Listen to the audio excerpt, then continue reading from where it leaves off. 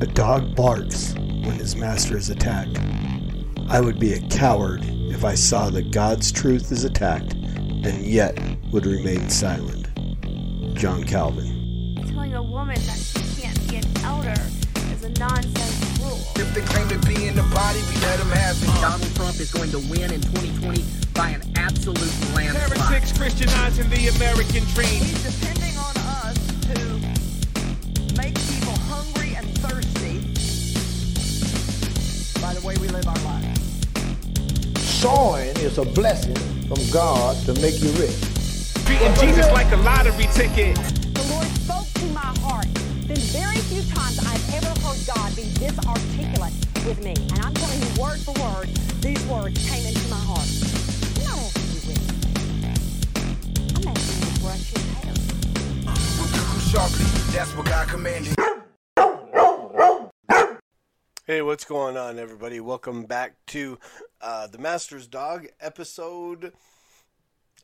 I don't remember what episode we're on. 100 and... I'm going to go out on a limb and say 108. The Master's Dog. Excuse me.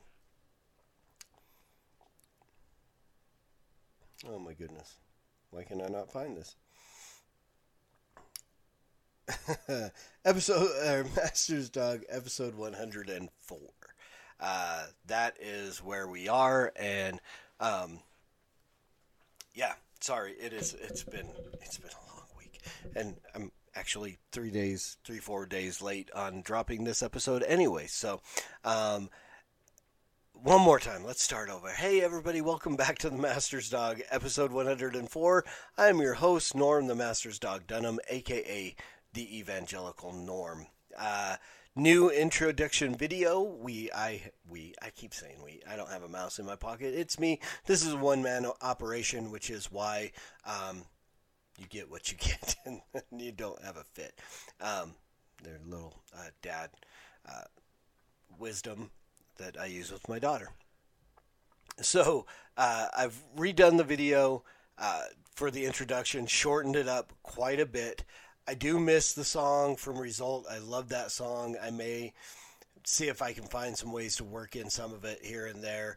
I got a really nice format for that video, the introduction video, where I could kind of just plug and play with different pictures. So as we go through things like False Teacher of the Week and stuff like that, I can change some of the pictures, change the video clips really easily.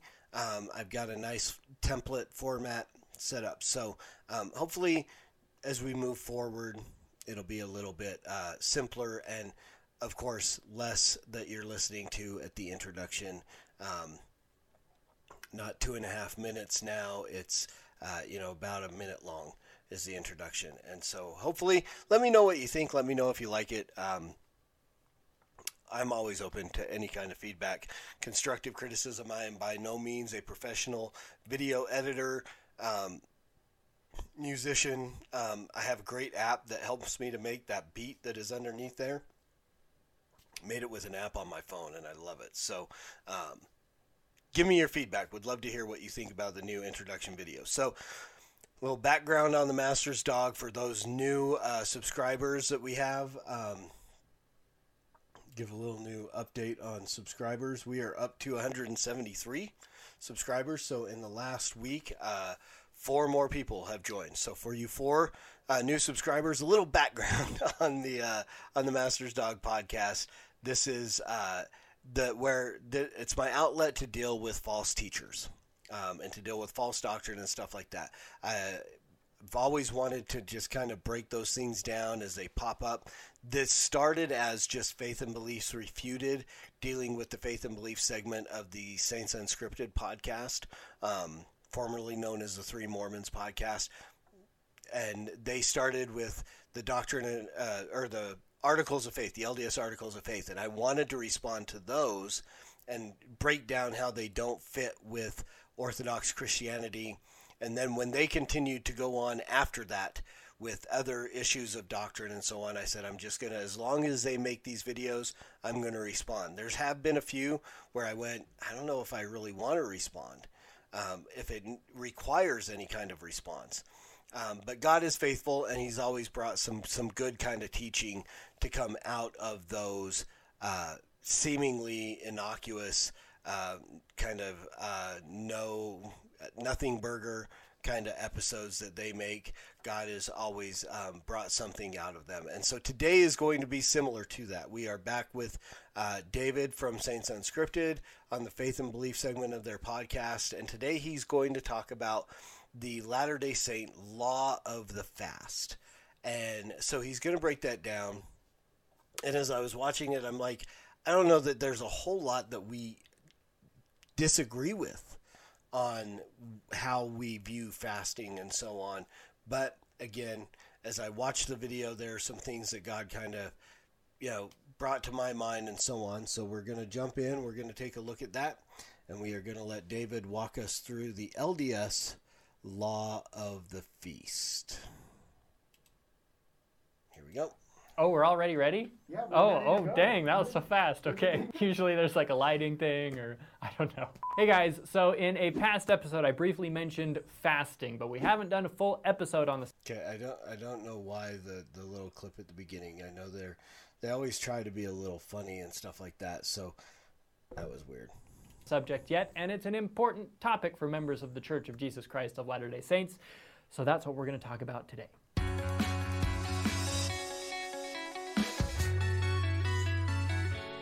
All right, so fasting is the practice of periodic abstinence from food and drink for devotional purposes. What's the real food? Gandhi ate more than this. It's an ancient practice aimed at building spiritual strength. It's a way to grow closer to God, a way to increase your sense of self-control. And in moderation, it's also just good for you physically. One thing's for sure, we're all going to be a lot thinner. The scriptures, both the Bible and the Book of Mormon, teach that fasting is an important thing. In Luke 4, we read about how Jesus Christ fasted for 40 days before beginning his ministry. In our faith, the first Sunday of each month is designated as a fast Sunday. Members are invited to abstain from food and drink for 2 consecutive meals or a period of about 24 hours. I don't need it. I don't need it. I definitely don't need it. So if you start your fast on Saturday night after dinner, then you'd skip breakfast and lunch on Sunday, and the next time you'd eat or drink would be Sunday dinner. Members are invited to donate to the church the money they would have spent on those 2 meals, or however much you're able and willing to give. We call this donation a fast offering. Whether you base that amount on the price of 2 meals of Kobe beef or a few slices of toast is up to you. Elder Joseph B. Worthland taught that fast offerings are used for one purpose only, to bless the lives of those in need. Every dollar given to the bishop as a fast offering goes to assist the poor. Every dollar. It's not 75% goes to the poor, but we'll keep 25% as a convenience fee. It's every dollar. And for more info on how exactly fast offerings are used, check out this video and the links in the YouTube description of this video. But this is one way Latter-day Saints strive to fulfill the command given in the scriptures to feed the hungry and clothe the naked. On Fast Sunday at church, instead of the usual sacrament meeting, we have what we call a fast and testimony meeting. Instead of listening to prepared messages from the pulpit, the bulk of the meeting is set aside for members of the congregation to come up and share their testimony of Jesus Christ and the gospel. Now, when you fast, you should do so with a purpose in mind. Okay. Before he gets on to this whole issue of purpose and so on, let's talk a little bit about the LDS Fast and Testimony meeting. And the fact that he says it's a time for people to get up and share their testimony of Jesus Christ. Here's the reality of it. And I'll do it with this disclaimer. I have not been in an LDS church for a Fast and Testimony meeting for coming in about 28 years. So I left the LDS church when I was 19 years old and have not been back for a fast and testimony meeting since. I am now 47 years old, and so 28 years, math. And but in my time, and many fast and testimony meetings that I've been in and participated in and personally bore my testimony, I never bore a testimony of Jesus Christ. Never. In fact, usually the only time Jesus is mentioned in anybody's testimony is at the very end when they close it out as a prayer. And I say these things in the name of Jesus Christ, amen. But the fast and testimony meeting, usually, I mean, you can kind of, especially the younger the people get, the more formulaic it is. I want to bear my testimony. I know the church is true. I know that Joseph Smith was a prophet of God. I know that the current prophet is a prophet of God. I know that the church, blah, blah, blah, the temple, blah, blah, blah, all these things, and then usually that's it, especially for younger people. Older people might tell a story or two or something like that, but it's always about the church, the temple, the prophet, the scriptures. Very, very rarely do you ever hear any kind of testimony about who Jesus is, what Jesus did, any of those things. Because it's all about the works, baby. Is really what it is. And then and I always hated it when I was a member, and I hate to even think about it now, but the moms, and once in a while a dad, would get up there with their 4, 5, 6-year-old kid and then bear their testimony through the child as a ventriloquist through a dummy. No offense. But literally, it is mom whispering in the ear of the little kid, I want to bear my testimony. I want to bear my testimony. I know the church is true. I know the church is true. And I don't know why little LDS kids sound like, Jeff Dunham puppet. But so this is what you get. And I mean, literally, this is the beginnings of brainwashing. It's the beginnings of putting them in a trance-like, and watch people. You can watch. I kid you not. When you watch a missionary or a LDS person, if you are in a conversation with them, as they start to bear their testimony, they literally go into like a trance-like state. Eyes dilate, breathing changes. They go into this rehearsed presentation that is very hypnotic, trance-like. Pick your adjective, whatever you want to use to describe it. Creepy is one way to put it. So that's part of the fast and testimony meeting. Let's let him get back into the fast. You need a purpose. Similar to prayer, you can fast for whatever you feel you or someone else needs. And prayer is also an essential part of the process. Most Latter-day Saints, at the very least, will begin and end their fast with a prayer. Bless this, O Lord. Without prayer, fasting is not complete fasting. It's simply going hungry. If we want our fasting to be more than just going without eating, we must lift our hearts, our minds, and our voices in communion with our Heavenly Father. You can fast alone or as part of a group. If someone in your family is going through a hard time, you can rally together and hold a family fast. Sometimes someone in your local congregation might be struggling, and the bishop might invite the congregation to join together in a fast. An attitude of humility while fasting is also important. Fasting is not meant to be an occasion for you to take a hungry-faced selfie for Instagram. Remember the counsel of Christ in Matthew 6. When ye fast, be not as the hypocrites, of a sad countenance, for they disfigure their faces, that they may appear unto men to fast. Verily I say unto you, they have their reward. But thou, when thou fastest, anoint thine head, and wash thy face, that thou appear not unto men to fast, but unto thy Father which is in secret. And thy Father which seeth in secret shall reward thee openly. The same goes for fast offerings and other donations, like tithing. Take heed that ye do not your alms before men, to be seen of them. Do not sound a trumpet before thee. But when thou doest alms, let not thy left hand know what thy right hand doeth. A lot of Latter-day Saints today make their donations online, but you can also fill out one of these donation slips in our church buildings and discreetly slip your donation to someone in the bishopric. So that's what the law of the fast is for Latter-day Saints. Okay. Let's break down a few things, because he went on a couple of things and I just let him go. First off, this whole thing about purpose.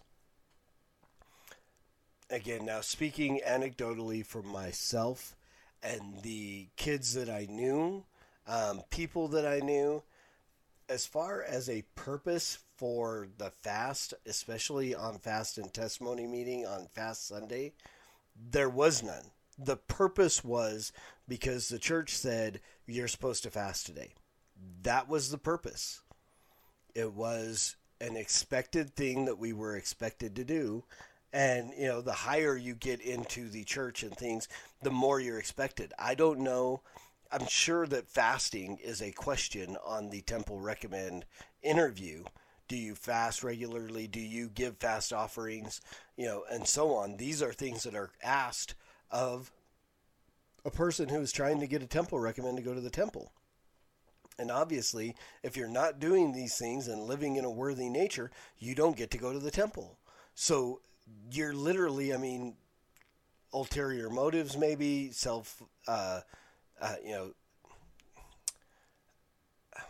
the word I'm looking for?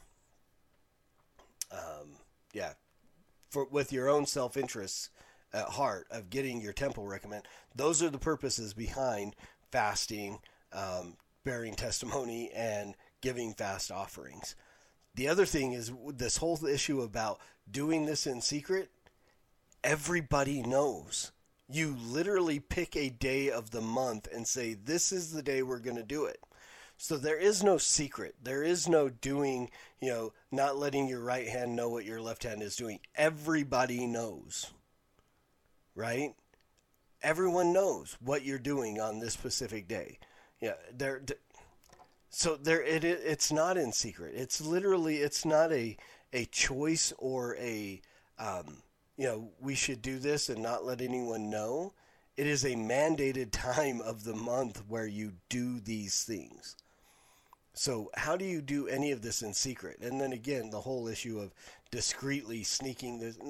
Again, nobody really does that either. I mean, I'm sure now everybody is putting them online and doing a lot of stuff online, which is so much easier.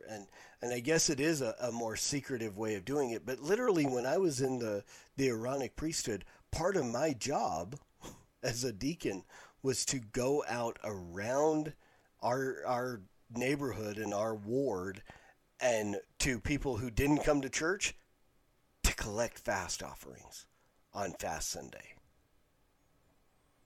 It's not a secret. Now, questions. Can you only fast on Fast Sunday? No, you can fast whenever you want, but be smart. Don't overdo it. Do you have to give a fast offering every time you fast? You certainly can, and many people do, but ultimately, it's between you and God.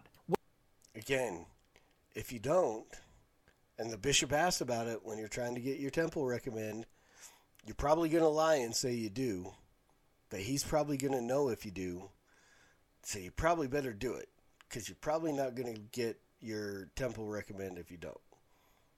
And why would you say don't overdo it if people want to fast on other days? I just didn't make sense to me. What if you have a health condition that doesn't allow you to fast? Then don't fast. My wife has type 1 diabetes. Fasting drops her blood sugar to dangerous levels, so she finds other ways to fast. Elder Malcolm S. Jepson reminded us that fasting embodies a principle of sacrifice, that of denying oneself something so that he or she can become a more spiritual individual. Perhaps one could sacrifice something other than food or drink in order to accomplish this goal. One might abstain from television, movies, or sleeping in. So work it out with God and go with whatever you believe is acceptable to Him. Can you chew gum or... Okay, so let me break down this a little bit. The Bible does not give other options for fasting, at least the fasting that is called upon, because here's the reason why we would fast a food, because it physically causes us to feel a discomfort, a hunger. There's a physical aspect of it where we literally feel the effects of the fast, hunger and so on. And that is what we look at, and people will go, well, every time you feel a hunger pain, you think about God or something to that effect. But there literally is a physical aspect to it. When you start going into other things like movies and so on. I mean, unless you're literally addicted to movies to the point that you're going to go through some kind of physical withdrawal, fasting of those things don't bear the same spiritual weight because they don't carry the same physical effect, if that makes sense. I guess, I mean, I can, the fasting from my phone or social media or any of those things does not cause me the same physical discomfort or feelings that I'm trying to come up with some kind of way to describe it, but it's not really about feelings or anything, but there's a discomfort there that we recognize while we're fasting that just isn't a component with other kinds of fasts. So what I would say to that question is, if your health doesn't allow you to fast, just don't fast. And God understands. God is He loves us, and He's forgiven us of our sins and so on, and we have Jesus Christ's righteousness if we have repented and put our faith in the true Jesus Christ and so on. So for those Christians, not Mormons, who would say, I can't fast because of my health, well, okay, don't fast. Or maybe sugar-free gum while you're fasting. As Doctrine and Covenants 58 teaches, it is not meat that I should command in all things. So when it comes to this kind of minutia, again, work it out with God and go with whatever you're comfortable. When I was a kid, you were told you should not chew gum because there was some kind of nutritional value inside of gum. And so, sugar-free gum, you don't get any. No. I was told by many people, bishops and so on, that chewing gum was not what we were supposed to be doing either. It was a fast, was a fast, was a fast, was a fast. With. Are fasting and fast offerings mandatory for members? Yes, but actually no. Well, in our scriptures, we're commanded to continue in prayer and fasting, so it's obviously highly encouraged. But it's voluntary and personal, and you're not going to get kicked out if you don't want to do it. Do you still partake of the sacrament, the bread and water representative of Christ, on Fast Sunday? Yes, we may. Did you catch bread and water? An exception for the sacrament, and for many, I'd say the sacrament is never more communion should be bread and wine. Meaningful than on Fast Sunday.